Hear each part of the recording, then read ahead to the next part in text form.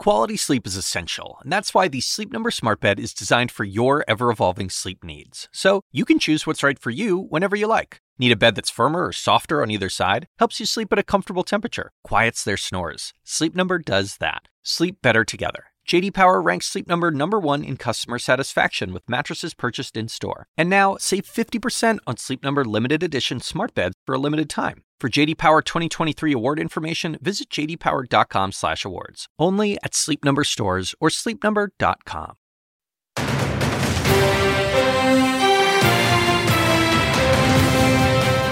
Taking the stage. With the CNN Democratic presidential debates only days away, which candidates will convince voters they're the party's future? I think we got a straight path to victory in this country. I'll speak exclusively with presidential candidate Senator Bernie Sanders next. And impeachment escalation. House Democrats take a major step towards possible impeachment. We must make the strongest possible case both to our colleagues and to the American public. Are Democrats inching closer to an impeachment vote? I'll speak with the chairman of the House Judiciary Committee, Congressman Jerry Nadler, next. Plus, battleground divide. Michigan narrowly swung for President Trump in 2016.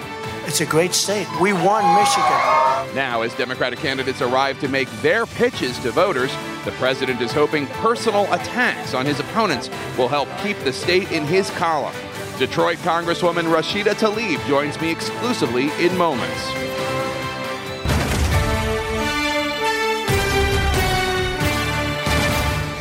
Hello, I'm Jake Tapper in Detroit, Michigan, where the state of our union is counting down until the debates. We are live outside the Fox Theater in downtown Detroit, where in just days, 20 Democratic presidential candidates will meet on stage for the CNN Democratic presidential debates. As the candidates prepare to take the stage here in Michigan, a state President Trump narrowly won in 2016. Democrats are signaling their disagreements over issues that could shape the future of the party and of the country.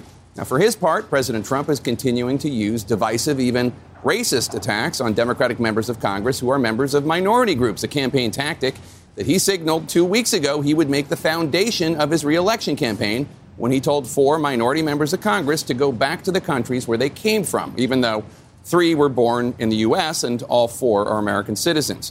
Yesterday, the president attacked Maryland Congressman Elijah Cummings, tweeting that Cummings' majority African-American congressional district, which includes parts of Baltimore, is, quote, a disgusting, rat and rodent-infested mess. If Cummings spent more time in Baltimore, maybe he could help clean up this very dangerous and filthy place. No human being would want to live there, unquote. 718,000 human beings live in Cummings' district, and President Trump is their president as well, though the president apparently views them in the city of Baltimore as someone else's responsibility. Moreover, President Trump attacked those 4 freshman congresswomen of color under the guise of their criticisms of the U.S., which the president is doing here as well, unless, of course, the president does not believe Baltimore is part of America. Joining me now in Detroit, 2020 presidential candidate Senator Bernie Sanders. And Senator Sanders, I know you want to talk about issues, but I do also want to talk about what President Trump said about your former colleague in the House, Elijah Cummings, and his district being, quote, a disgusting rat and rodent-infested mess that no human being would want to live in. What's your response?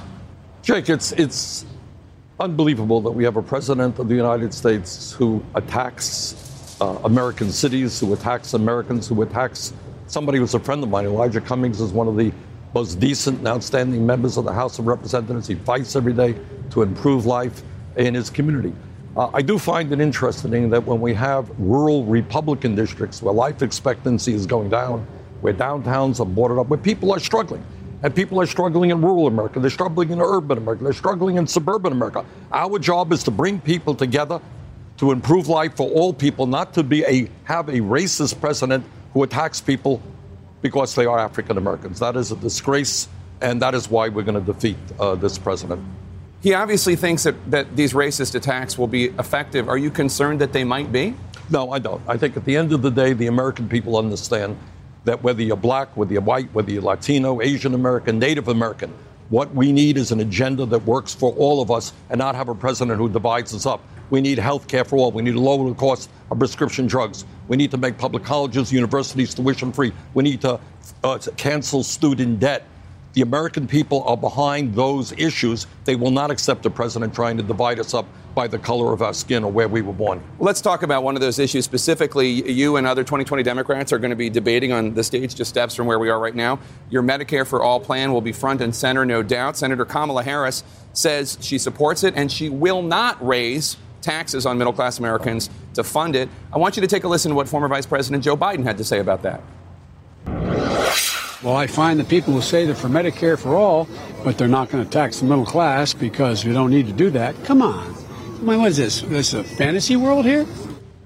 Do you agree with Vice President Biden that Senator Harris Well, is I think the first thing that we have to understand is under Medicare for all, similar to what Canada has, people are not going to pay any premiums. They're not going to pay any deductibles. They're not going to pay any co-payments. So if you call a premium a tax, we're getting rid of that.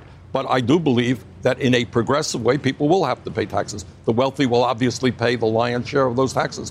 But at the end of the day, the vast majority of the American people will pay substantially less for the health care that they now receive. Because we're going to do away with hundreds of billions of dollars of administrative waste. We're going to do away with the incredible profiteering of the insurance companies and the drug companies. So people will be paying, in some cases, more in taxes, but overall, because they're not going to pay premiums, deductibles, co-payments, they'll be paying less for their health care. So is Vice President Biden correct that anybody who says Medicare for all is going to happen, but we're not going to raise taxes on anybody or on the middle class, no, I think it's a fantasy world? Well, obviously, health care is not free. Right now, we pay through premiums and out-of-pocket expenses. In Canada, it's paid through taxes. We'll have to do that. A senior aide to former Vice President Biden is laying out his campaign's debate strategy in a new memo that they issued this weekend. This strategist writes, quote, he's going to draw a contrast where there are policy disagreements in the field, like on health care. Booker, Gillibrand, Harris, and Warren all have signed on to Bernie Sanders' Medicare for All plan, which means higher taxes on the middle class. Right. That's a non-starter for Joe Biden. Now, you're not going to be on the stage with him because of the luck of the draw. But you see, that is disingenuous on the part of Joe. Yeah, it's going to mean higher taxes. But if I raise your taxes, say, hypothetically, by $8,000, and I lower the health care costs that you're now paying with premiums and deductibles, which are now $12,000, you're $4,000 to the good. We are the only major country on earth that does not guarantee health care to all, or in one form or another have a national health care program. So we, under a Medicare for all, are going to substantially lower prescription drug costs. We're going to do away with the incredible complexity and bureaucracy and waste in the current system. But at the end of the day, again, you may pay more in taxes. You're not paying premiums. You're not paying co-payments. You're not paying deductibles. You will pay less for your health care costs than you're currently paying right now. And you think Vice President Biden knows that? Of course he knows it. Nobody, every study out there tells us that Medicare for all will save substantial sums of money. Last year, the drug companies made $69 billion in profit at the same time as 1 out of 5 Americans can't afford the medicine that they need. So you're seeing massive profiteering on the part of the healthcare industry. You're seeing just incredible bureaucracy and waste. Anybody who deals with an insurance company understands the kind of bureaucracy that exists. You're seeing now over 80 million Americans who cannot afford the health insurance that they need. They're either uninsured or they are underinsured. This is a dysfunctional system designed to make profits for the people in the healthcare industry, not to provide quality care to all. We're going to end that. You just talked about the drug companies. You're taking a bus to Canada later this morning to fight for more affordable insulin for people with diabetes. At a fundraiser last night here in Detroit, you appeared to compare pharmaceutical industry executives who are artificially jacking up prices to murderers. Take a listen. Somebody goes out and shoots somebody, they're called a murderer. We all agree with that, put them away. But what happens if somebody runs a pharmaceutical industry and artificially jacks up the price? Pharmaceutical executives, I think, first of all, I misspoke. I said disabilities when I meant diabetes, obviously, for insulin. Pharmaceutical executives see themselves as people who help save lives and improve lives. Do you really see them as murderers? Well, this is a philosophical issue that we have to deal with. If in the case of insulin, people are dying right now. The cost of insulin has soared in recent years. You have 3 companies who control over 90% of the insulin market. 1 out of 4 people, we have 7 million people use insulin. 1 out of 4 are rationing that insulin. People are dying. There is strong evidence that there is price fixing, that these companies simultaneously raise the prices at outrageous levels, far, far, far more than the cost of production. Jake, if I have a product that costs me a few dollars to make, and I jack up that price, and you can't afford it, and you die, what do you call me? So you can call them whatever you want, but I will tell you that as President of the United States, we're going to take on the pharmaceutical industry. We're going to have an attorney general who is going to deal with the incredible concentration of ownership, and we're going to use antitrust legislation. I'm going right now, in a few minutes, into Canada. The cost of insulin is 1/10 of the price. 10% of the price, same products that we're paying here in the United States. So you can call the drug company executives whatever you want, but what they are doing involves corruption, in my view. That's price fixing. It involves unbelievable greed, where they're making, as I mentioned, the top 10 companies last year made $69 billion in profits. Top 3 insulin companies made $14 billion in profits, and people are rationing. 1 out of 4 people are rationing their insulin, and people are dying. That is unacceptable in the United States of America. And if I'm elected president, trust me, they're not going to get away with that. You recently revealed a plan to forgive all $1.6 trillion of student debt in the U.S., covering 45 million people. Senator Cory Booker had some criticism of that. Again, you're not going to be on the stage with him, so I want to give you a chance to address it. Here's Senator Booker. It's canceling debt for people that are of higher income brackets or going into jobs, whether they're large corporate jobs or Wall Street jobs that are going to give them the ability to pay back their money. Why should the American taxpayer pay the student debt for the child of a millionaire or an entry-level employee at Goldman Sachs? Those are not the people who have the student debt. The overwhelming majority of people have student debt are working-class people who are lower-income people. They are African-Americans. They are Latinos. They are struggling right now. And many of these people, right today, unbelievably, and I talk to them every day, they can't afford to get married and have kids. They can't afford to buy a house. They can't afford even to buy a car. There's a tremendous weight of oppression around their shoulders. They were told, go to college, and they did. They took out huge loans. They were told they're going to get good paying jobs. Well, that did not happen. Now, my view is that if the United States Congress could bail out the crooks on Wall Street who destroyed this economy, if we can give $1.5 trillion in tax breaks to the top 1% and large profitable corporations like Amazon, $11 billion profits in last year, owned by the wealthiest guy in this country, doesn't pay a nickel in federal income taxes. If we can do that, you know what? We can help save a generation, the millennial generation, and cancel those debts. Former Vice President Biden is spending a lot of time on the campaign trail defending his support for the 1994 crime bill, which he authored. You also voted for it, though you made clear your concern about mass incarceration at the time. Let's roll that clip.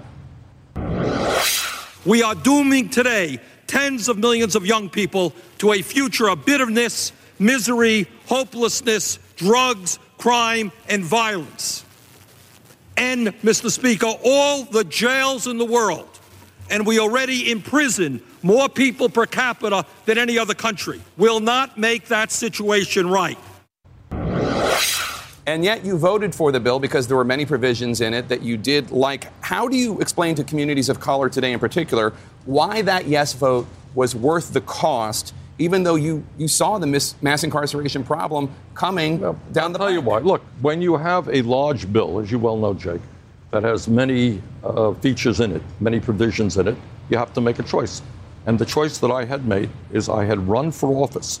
And this was back in 88 and again in 1990. You know what I said to the people of Vermont? And by the way, Vermont is a state that then had virtually no gun control laws at all. I said, we have got to ban the sale and distribution of assault weapons. That was way back then. And that's what I told the people. This bill, as you know, the crime bill did have a ban on assault weapons. It also had the provision in there dealing with violence against women. I made a promise to women. So I was on the floor. What you just showed is me understanding how bad aspects of that bill was. But I made a promise to the people of Vermont. And since then, I've been doing my best, helping to lead the effort for real criminal justice reform so that we end the disgrace of having more people in jail than any other country. So that we have today hundreds of thousands of people in jail because they're too poor to pay for cash bail. I helped lead the effort against the terrible war on drugs, which has destroyed so many lives. And I'm proud that in my last campaign, we talked about the need to decriminalize or legalize marijuana, something that's happening all over this country. I know hindsight's 20/20, but in retrospect, are you still glad that you voted for the 94 crime bill? No, I'm not happy I voted for a terrible bill, but I am happy that I was honest with the people of my state. People lose faith in politicians because they say one thing and they do another thing. If you tell the people of my state of Vermont, I am going to do everything I can to put a ban on assault weapons, and then you don't do that, well, that's the other side of that coin. The U.S. is on track to apprehend, Don't worry about that. I got your speech here. Don't worry about it. That's for Congresswoman Tlaib, so don't worry about it. But the U.S. is on track to apprehend more than 1 million undocumented immigrants this year. In the past, you have suggested that increases in migrant workers coming to the U.S. drive wages down for American workers. I want you to take a listen to yourself on Lou Dobbs in 2007. If poverty is increasing and if wages are going down, I don't know why we need millions of people to be coming into this country as guest workers who will work for lower wages than American workers and drive wages down even lower than they are right now. That's right. So let me just ask you, as the larger philosophical question, how do you balance compassion at the border with compassion for Americans and their wages? But what I said about that one, the reason why I voted against that immigration bill, is there were a number of groups, including leading Latino groups, that understood that the guest worker program in that legislation was akin to slave labor. Those guest workers coming into this country had no rights at all. So I don't apologize for that vote. But right now, what we need is a comprehensive immigration reform package, which does a number of things. Number one, it leads to a path towards citizenship for the 11 million who are undocumented right now. That's what we've got to do. It provides legal status for the 1.8 million people, young people, who are in the DACA program. And it develops a compassionate and humane process for asylum at the border. People traveling 1,000 miles by foot with little children are not criminals. They are people dealing with violence and incredible poverty in their own country. So we need a rational asylum process. We don't need to be ripping little children from the arms of their mothers. Senator Bernie Sanders, good luck in Canada today, and we'll see you on the debate stage on Tuesday night. Thank you so much, sir. Thank you very much. Thank you so much. Our House Democrats taking steps towards impeachment. I will talk to the man who would lead impeachment proceedings, theoretically, House Judiciary Committee Chairman Jerry Nadler. And President Trump said she should go back to where she came from. Well, that's right here in Detroit. We're home with Congresswoman Rashida Tlaib. We'll ask her how Democrats can turn Michigan blue in 2020. Stay with us.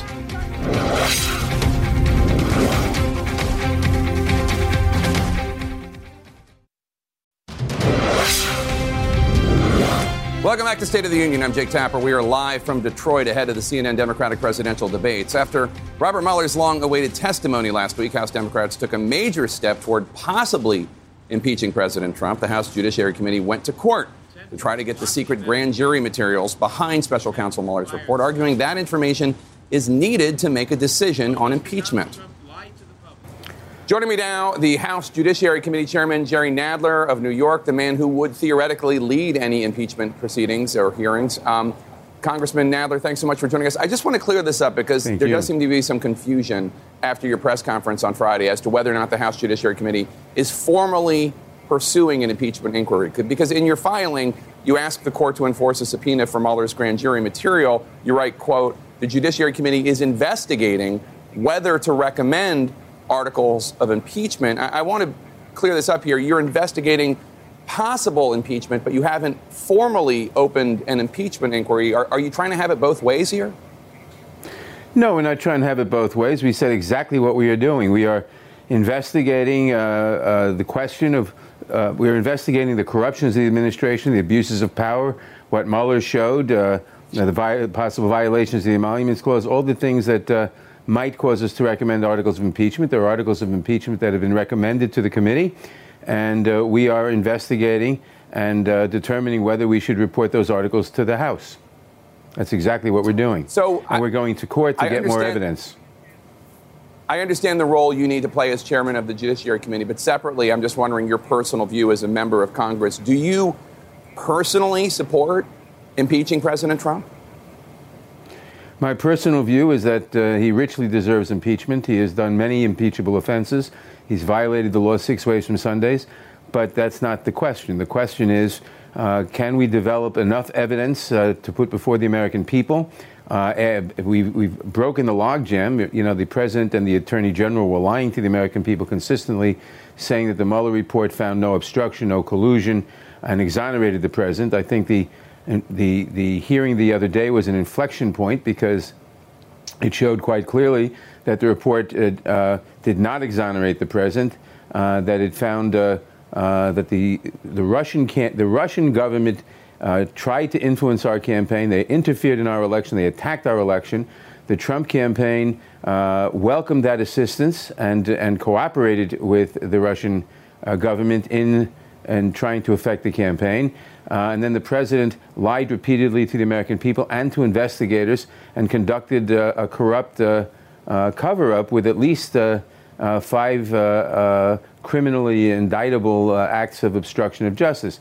These are very serious offenses against the rule of law, and we now have to get further evidence and put it before the American people as we consider articles of impeachment in the committee.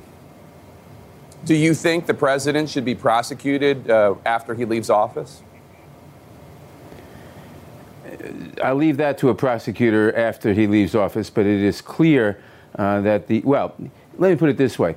It is clear that if it weren't for the Department of Justice opinion that a sitting president cannot be indicted, this president, anyone else who had done what he did, would have been indicted for at least 5 different major crimes.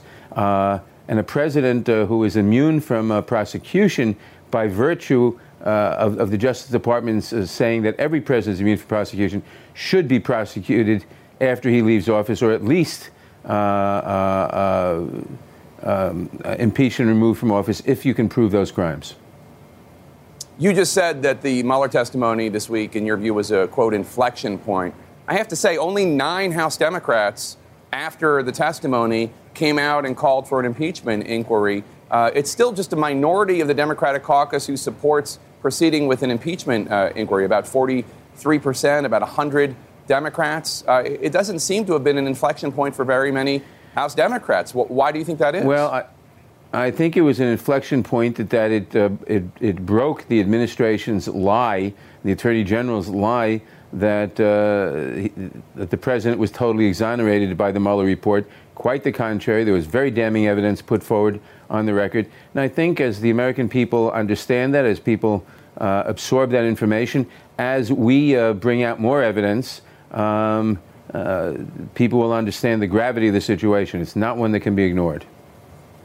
At your press conference on Friday, you said that Mueller had a, quote, remarkable exchange with Congressman Ted Lieu of California, saying that Mueller said, quote, but for the Department of Justice policy prohibiting from doing so, he would have indicted President Trump. Those are your words. But, Mr. Chairman, Mueller walked that whole statement back before his afternoon testimony before the House Intelligence Committee. Take a listen.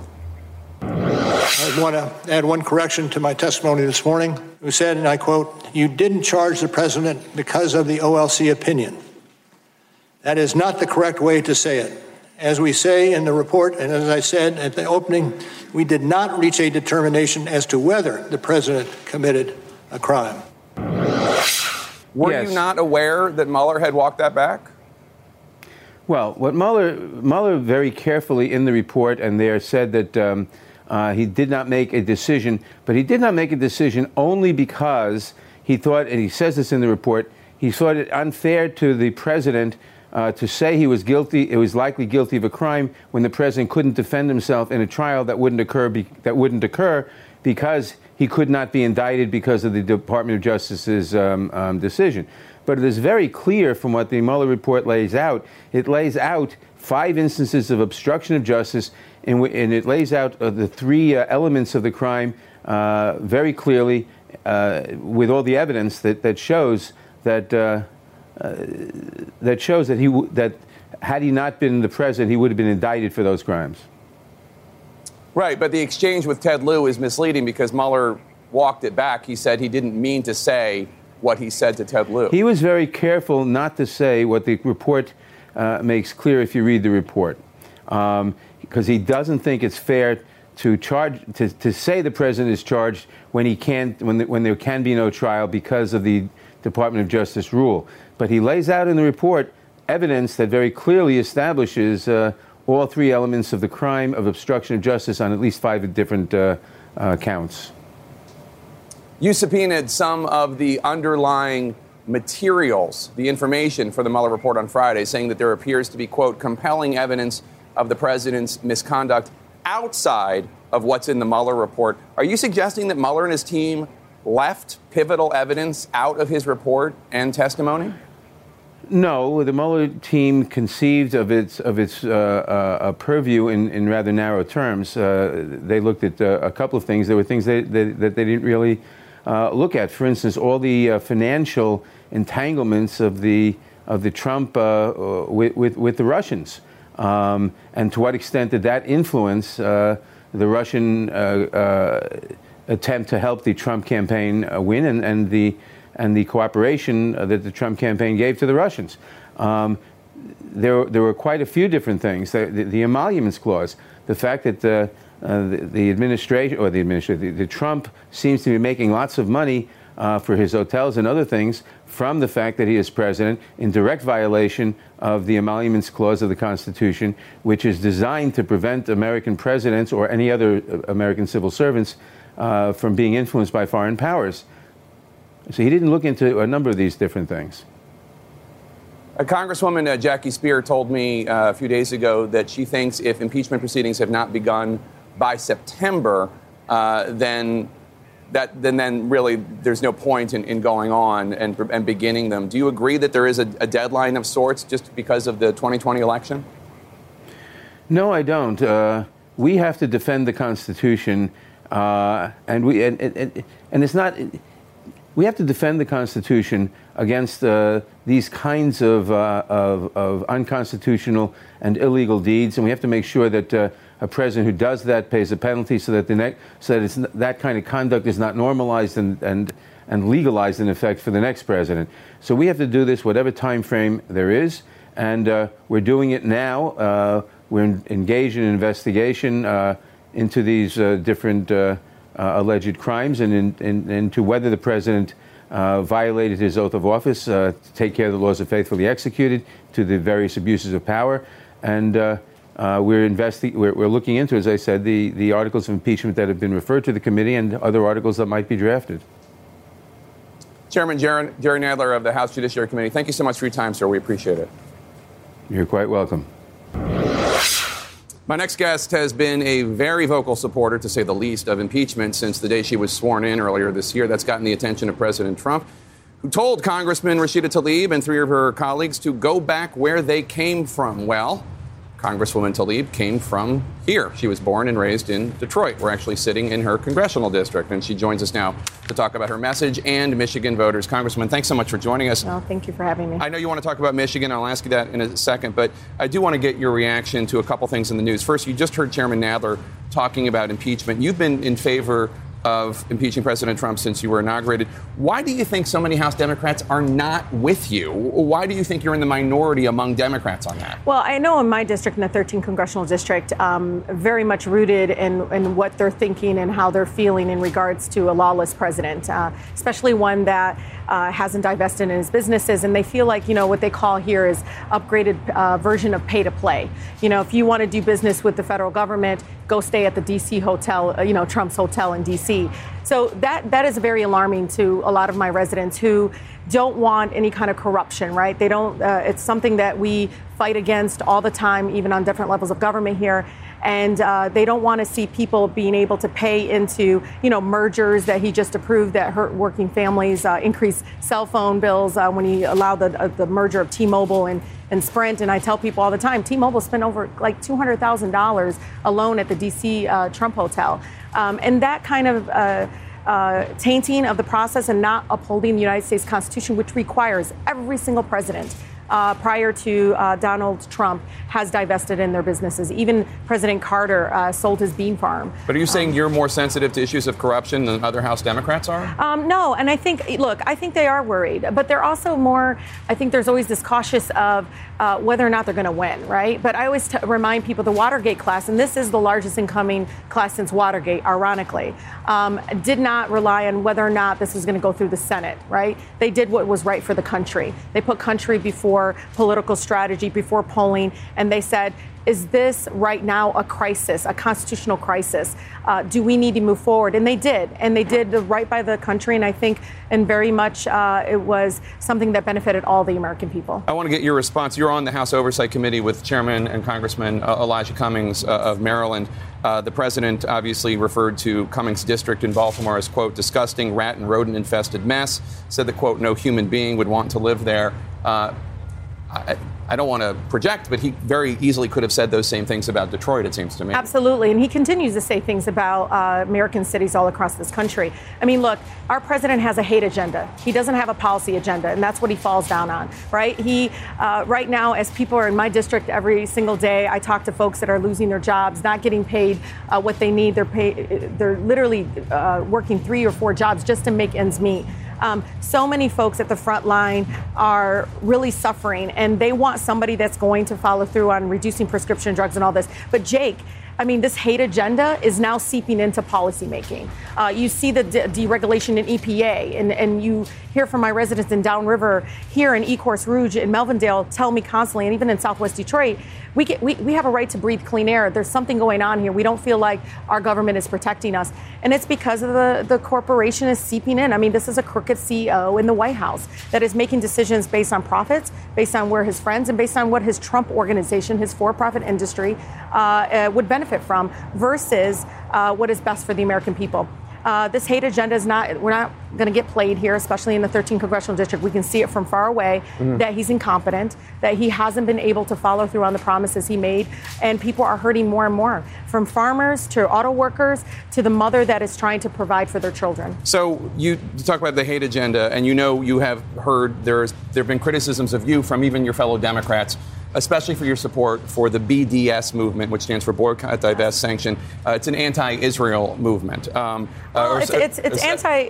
It's criticizing the racist policies of Israel, and it's a boycott, right? I mean, I think folks don't know when you say BDS, especially in around the country, when you say BDS, they're not sure what it means. Boycott, Divest, Sanction. I want to get your reaction to something that Senator Schumer said about BDS, which is a movement you support. Yes. He said, quote, "When there is such a double standard, when the world treats everybody one way and the Jew or the Jewish state another way, there's only one word for it, anti-Semitism. Let us call out the BDS movement for what it is." And I think one of the questions that Senator Schumer and other supporters of Israel might have is, why focus on just Israel? Why not also call for sanctions against other countries where you might have issues, such as Egypt or Pakistan or Saudi Arabia? Oh, absolutely. And I think if there was an economic boycott movement around Saudi Arabia, I'll be the first to sign up for it. I can tell you they're all around college campuses. There are Jews, Muslims, Hindus, all different kinds of backgrounds who are pushing back against racist policies in Israel because they see that the human rights violations of children being detained, the fact that my grandmother who lives in the West Bank right now does not have equality. She doesn't have freedom of travel. She is someone that right now under occupation is feeling less than. And I grew up in the most blackest, beautiful city in the country, where every corner in Detroit here, you will see a reminiscence of the civil rights movement, of the labor rights movement. And we did it through economic boycott. It is a form of freedom of speech. But people want to dismiss it because they're trying to say it's anti-Semitism. That's the way to try to discredit the fact that we all know under Netanyahu's regime, human rights violations have gotten worse. And we need to be able to Why not boycott Egypt? I would boycott Egypt, of course. But you keep saying I'm very critical. You would boycott Saudi Arabia, you would boycott Egypt, but you're not. Right now, there is not a bill or resolution on the floor that is saying stop boycotting Egypt. But you could. Of course. And I would absolutely oppose any sort of oppression, of freedom of speech, of First Amendment right in this country. It's a slippery slope, Jake, because tomorrow, if folks want to boycott Saudi Arabia and there's a movement and it's got a name, they're going to go ahead and pass a resolution saying you don't have freedom of speech, you don't have a right to First Amendment. You can't be double standard. But, of course, I would oppose any kind of oppression of that sort, of freedom, of dismissing somebody's right, First Amendment right. And we have cases around the country from teachers who don't even know what's going on in Israel, who do not feel like they should wipe away their First Amendment right to be able to speak out through economic boycott. I know you want to talk about Michigan, so just let's last question on this. Do you think the Jewish people have the right to a state in the area where Israel exists now? Look, I truly believe the state of Israel exists, correct? But understand, does it exist in the detriment of inequality for the Palestinian people? Detriment of not really moving forward in a peaceful resolution. We're never going to have peace, I truly believe, if separate but equal is the way they want to go. And I can tell you, I learned that from my African-American teachers in Detroit public schools who showed me what the pain of oppression looks like. We're not going to have peace if we don't understand that we are dehumanizing Palestinians every single day when we choose Israel over their rights. But yes or no, does Israel have a right to exist? Oh, of course. Okay. But just like Palestinians have a right to exist, Palestinians also have a right to human rights. We can't say one or the other. We have to say it in the same breath, or we're not going to actually have a peaceful resolution. So President Trump's, I know you want to talk about Michigan, President Yes. Trump's win in Michigan is one of the main reasons he's president. Yes. And when it comes to pitching voters here on his reelection, the economy is better in Michigan now than it was in 2016. Really, because GM is leaving. The unemployment, well, okay, I'm sure you can point to individual cases, but the unemployment rate has dropped from 5.1% to 4.2%. The GDP of Michigan has increased by nearly 8%. Why should Michigan voters turn over control of the economy to Democrats when it is doing better under President Trump? Look, it's not handing over to anybody. It is making sure that they come priority before anybody else. Look, the numbers that come out, that's not what's felt here. Because, yeah, they're low-end, with low-wage jobs.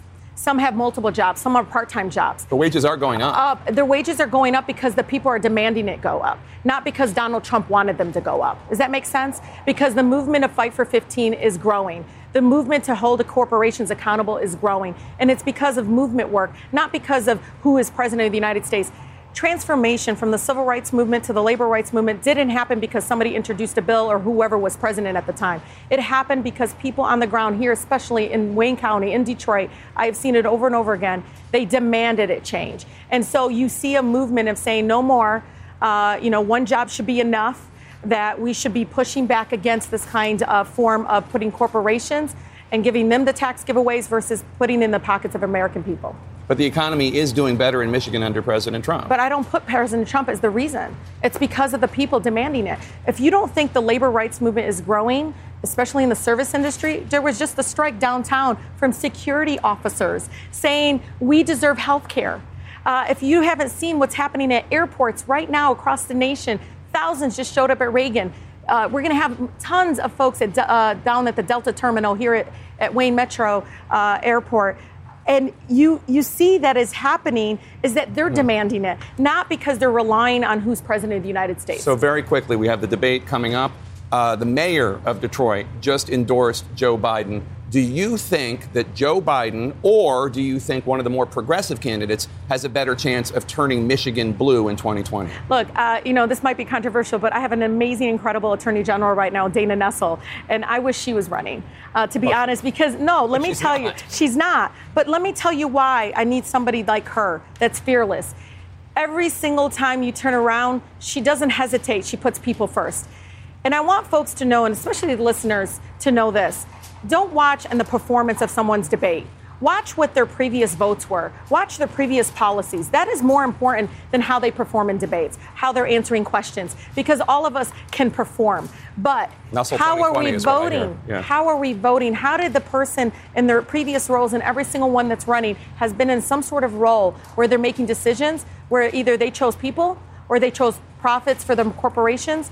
And pay attention more to that than pay attention to how they perform in debates. Congresswoman Tlaib, thank you so much, and thanks for welcoming me to your beautiful city here. I really appreciate it. Welcome. Coming up, Senator Kirsten Gillibrand says some of her 2020 Democratic rivals do not believe a woman should work outside the home. Her extraordinary new attack. Plus, what else to expect on the debate stage? That's next.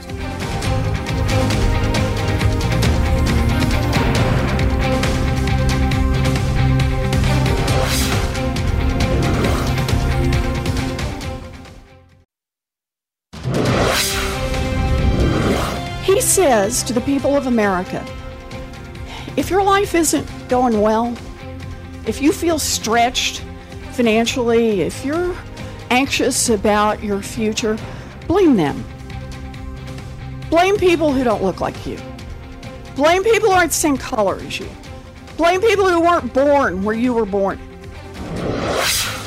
Senator Elizabeth Warren yesterday analyzing and describing the president's apparent campaign strategy of divisive, even racist attacks. Joining me here in Detroit ahead of the CNN Democratic presidential debates, Trump campaign advisor and corporate lobbyist David Urban, former Michigan Democratic Governor Jennifer Granholm, former Utah Republican Congresswoman Mia Love, and former special advisor to President Obama, and, of course, our own CNN host, Van Jones. Congresswoman Love, let me start with you. Yes. Do you agree with Senator Warren's assessment that the president is basically just trying to divide the country with racism and other forms of hate? Look, the blame game has been going on for years, but in the recent tweets and the things that I have seen, enough is enough. It really is disheartening. The greatest threat that we face is the division of America, and I don't believe that any president should be playing a part in dividing America. I actually say this not just as a former representative. I'm saying this as a Republican and as a mother. I think that this is exactly what the Russians want. I think it's exactly what our enemies want, to see Americans just tear each other up. And the president has gone way too far. Anything less than an apology is unacceptable to me. Can I just say thank you? Thank you for being a Republican who has stood up. We need more people like you saying enough is enough. We are not a country that craves that division. He is not going to profit electorally by using division as a way of getting to the office again. I think it's going to backfire, and I really appreciate it. But Governor, you should also call out your Democratic counterparts, and they do it as well. I sit up here. Okay, I sit up here and condemn the president when he does that. I believe that that we should appeal to our better angels and the politics. What did you think of his tweets this weekend? Well, listen, this weekend I think the tweets, and we talked about this a little bit. This is the president, classic counterpuncher. Elijah Cummings going after the border, saying the border stinks. You're doing a terrible job, Mr. President. Hold on, and the president says, look in your own backyard. Look in West Baltimore. There's some really pretty awful neighborhoods that Representative Cummings. He didn't call them sub. No, he didn't. Yes, Governor didn't. He didn't. Well, he said no human being would want to live there. Yeah, go look at the video posted by. Go look at the videos that are posted by some folks about in West Baltimore. There's some places that people would like to leave, and we can do better as Americans. Van, let me bring you in. Well, first of all, the president is failing kindergarten at this point. I mean, a kindergartner would be taken out of a classroom for talking to and about people the way the president has talked about them. Listen, I don't think that the Republicans can get out of it this time. Listen, if all he said was, let's just get to be fair, if the president said, all right, you don't like the border, clean up your backyard, that would be fair. I wouldn't like it to be fair. He went beyond that. He said no human being would want to live in Baltimore. That is so beyond the pale because it resonates in the idea you are subhuman if you live there. And I got to say, I'm so proud of Victor Blackwell on CNN for coming out and just speaking from the heart the way that he did. Millions of people have seen. He speaks for me, and he speaks for an awful lot of people, black and white, who do not want to see the President of the United States stooping so low to dehumanize an entire American city. The Baltimore Sun editorial board is obviously liberal and democratic. They had a scathing op-ed about these tweets. Quote, we would, above all, remind Mr. Trump that the 7th District, Baltimore included, is part of the United States that he is supposedly governing. The White House has far more power to affect change in this city for good or ill than any single member of Congress, including Mr. Cummings. Better to have some vermin living in your neighborhood than to be one. Well, this is the problem that we have, and I wanted to say this. This is one of the questions, one of the answers that I have a problem with is that Republicans can't get out of this one. I want to remind everyone that Republicans are not racist. They are not. The policies that we believe in are good for everybody. The making sure that we lift people from the lowest common denominator up, we should be talking about that. The problem that I have is the President of the United States is supposed to represent all Americans. And when you go after Americans, you can go after their policies. You can even go after when they say things that you disagree with. But when your words hurt Americans and divide us, that is unacceptable to me as a president. And again, I would just say that the president should be pointing out all the positive things that his administration is doing to lift people up, right? Real wage increase, the things you're pointing out to the representative here about how Detroit has actually benefited from this president, how Michigan has benefited from this president. But I'm doing it. He's not. No, but that's my point. I know. That's my point. The president should be tweeting out about, look what I've done for you, Baltimore. Don't listen to Elijah Cummings. Look at real wage growth. Look at unemployment. But he doesn't do that. Jake, that's what he should be doing. I'm telling you, Mr. President, listen, tweet out about the good things, okay? Can I just say that to your point about Republicans not being racist, I know that that's true, that there are an awful lot of Republicans who are not racist. The problem is when elected Republicans do not stand up against these racist tweets, they are aiding and abetting a racist president. And that is such a shame for Republicans. If you want to add to your ranks, you don't turn people off like that. Racism, socialism, these words are thrown about so frequently and so freely now that people. We are very careful. Yeah. It is. We have to. I was talking about this earlier. those words aren't thrown out. I've been very careful, and I've given the benefit of the doubt, because when you throw out words like racist, and they're not, it doesn't really reach that level, it diminishes what that word means. That's where we are. But this is an issue where those comments, that's exactly what they are. And if this president is not racist, he should come out and say, I am sorry. This is not what I meant by these words, but I haven't seen any of that, and that is really disheartening. And it hurts not just Americans, but it hurts the Republican Party and all of those people who are trying to promote those policies, trying to promote the fact that unemployment has gone down. Won't do it because he thinks it helps him, because he thinks going deeper into that base helps him rather than hurts him. And I would say that most Republicans are not racist. Listen, talking about all the positive things helps him. So let's go back to the positive. He doesn't do that. So let's move on, because we have the debate coming up Tuesday and Wednesday when it comes to the race conversation playing out on the debate stage behind me. Former Vice President Biden is also taking some incoming when it comes to race, especially from Senator Cory Booker. Take a listen to some of their back and forth from earlier this week. If he wants to go back and talk about records, I'm happy to do that, but I'd rather talk about the future. Now, it is easy to call Donald Trump a racist now. You get no badge of courage for that. The question is, what were you doing to address structural inequality and institutional racism throughout your life? And I wonder, Van, I mean, this has been a potent line of attack from Cory Booker and Kamala Harris against Vice President Biden. But I wonder if the attacks by President Trump actually makes it harder to attack Joe Biden on some of these issues because the president, that's a policy debate, busing, integration, Clarence Thomas, Anita Hill, et cetera, versus, tweets, go back where you came from kind of thing. Well, I think a couple things are going on here. First of all, Biden is paying the cost for doing things that were popular in the 90s, whether, NAFTA or criminal justice deform, the criminal justice bill. I think Biden makes a mistake when he gets sucked into that and forgets Biden was not Bill Clinton's vice president.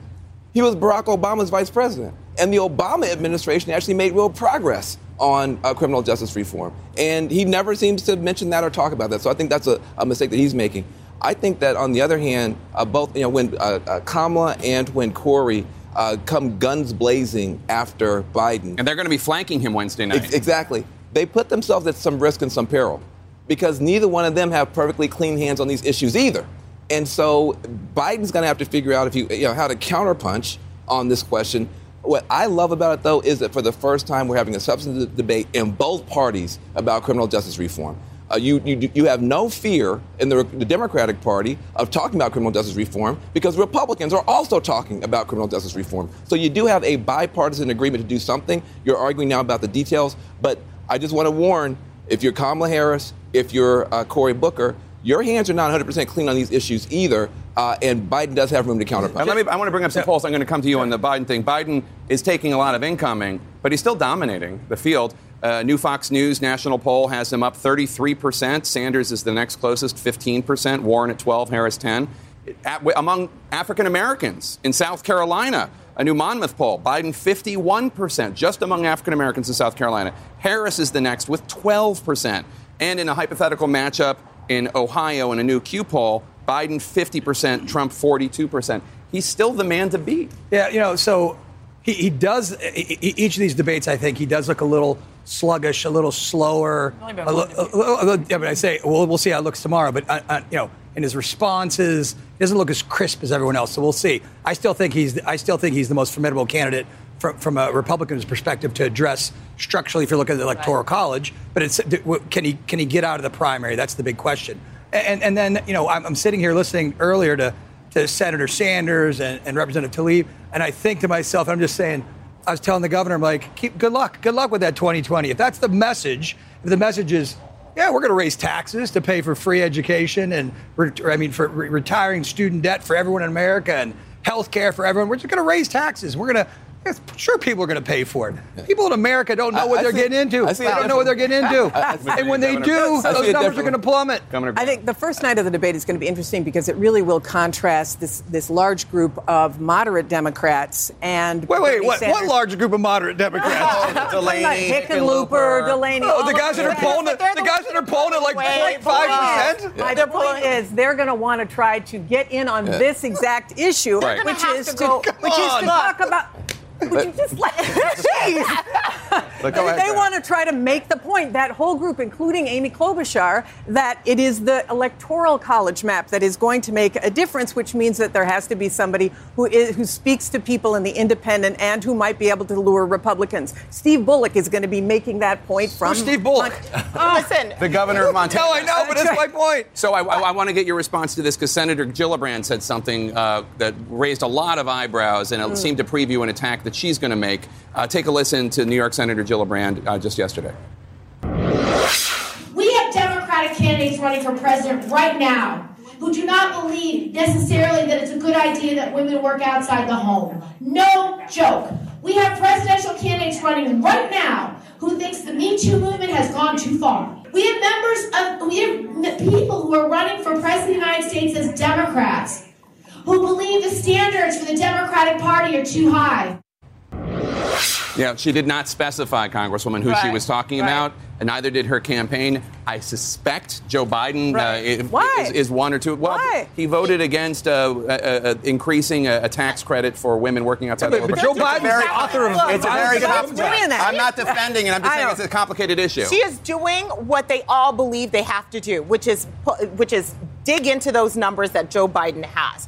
The only thing that Joe Biden has to do, really, is to show that he's tough enough to stand up against some of these attacks. But the thing that is actually working for him is the fact that he's actually saying, look, Bernie Sanders is in a fantasy world if he thinks he's not going to raise taxes for Medicare for all. He's actually speaking to a general electorate.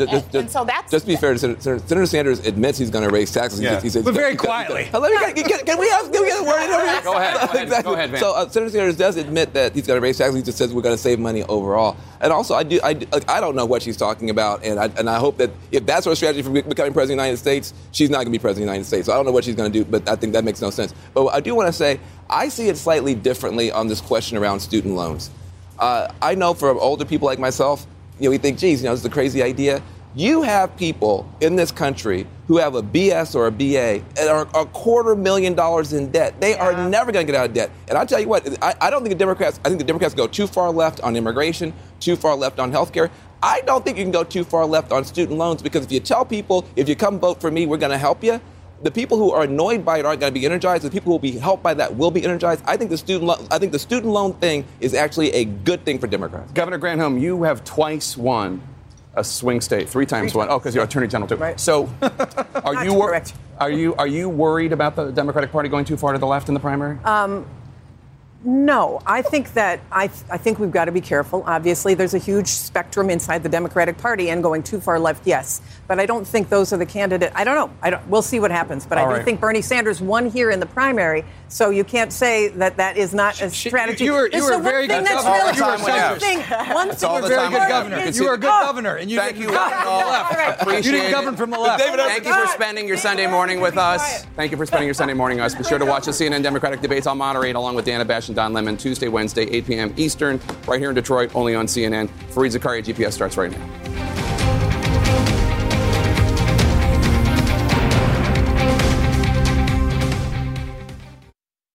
Quality sleep is essential, and that's why the Sleep Number Smart Bed is designed for your ever-evolving sleep needs. So you can choose what's right for you whenever you like. Need a bed that's firmer or softer on either side? Helps you sleep at a comfortable temperature. Quiets their snores. Sleep Number does that. Sleep better together. J.D. Power ranks Sleep Number #1 in customer satisfaction with mattresses purchased in-store. And now, save 50% on Sleep Number limited edition smart beds for a limited time. For J.D. Power 2023 award information, visit jdpower.com/awards. Only at Sleep Number stores or sleepnumber.com. I'm Dr. Sanjay Gupta, host of the Chasing Life podcast. In honor of our 10th season, we want to hear from you. Leave us a message at 470-396-0832 and tell us how you chase life. It could be used on an upcoming episode.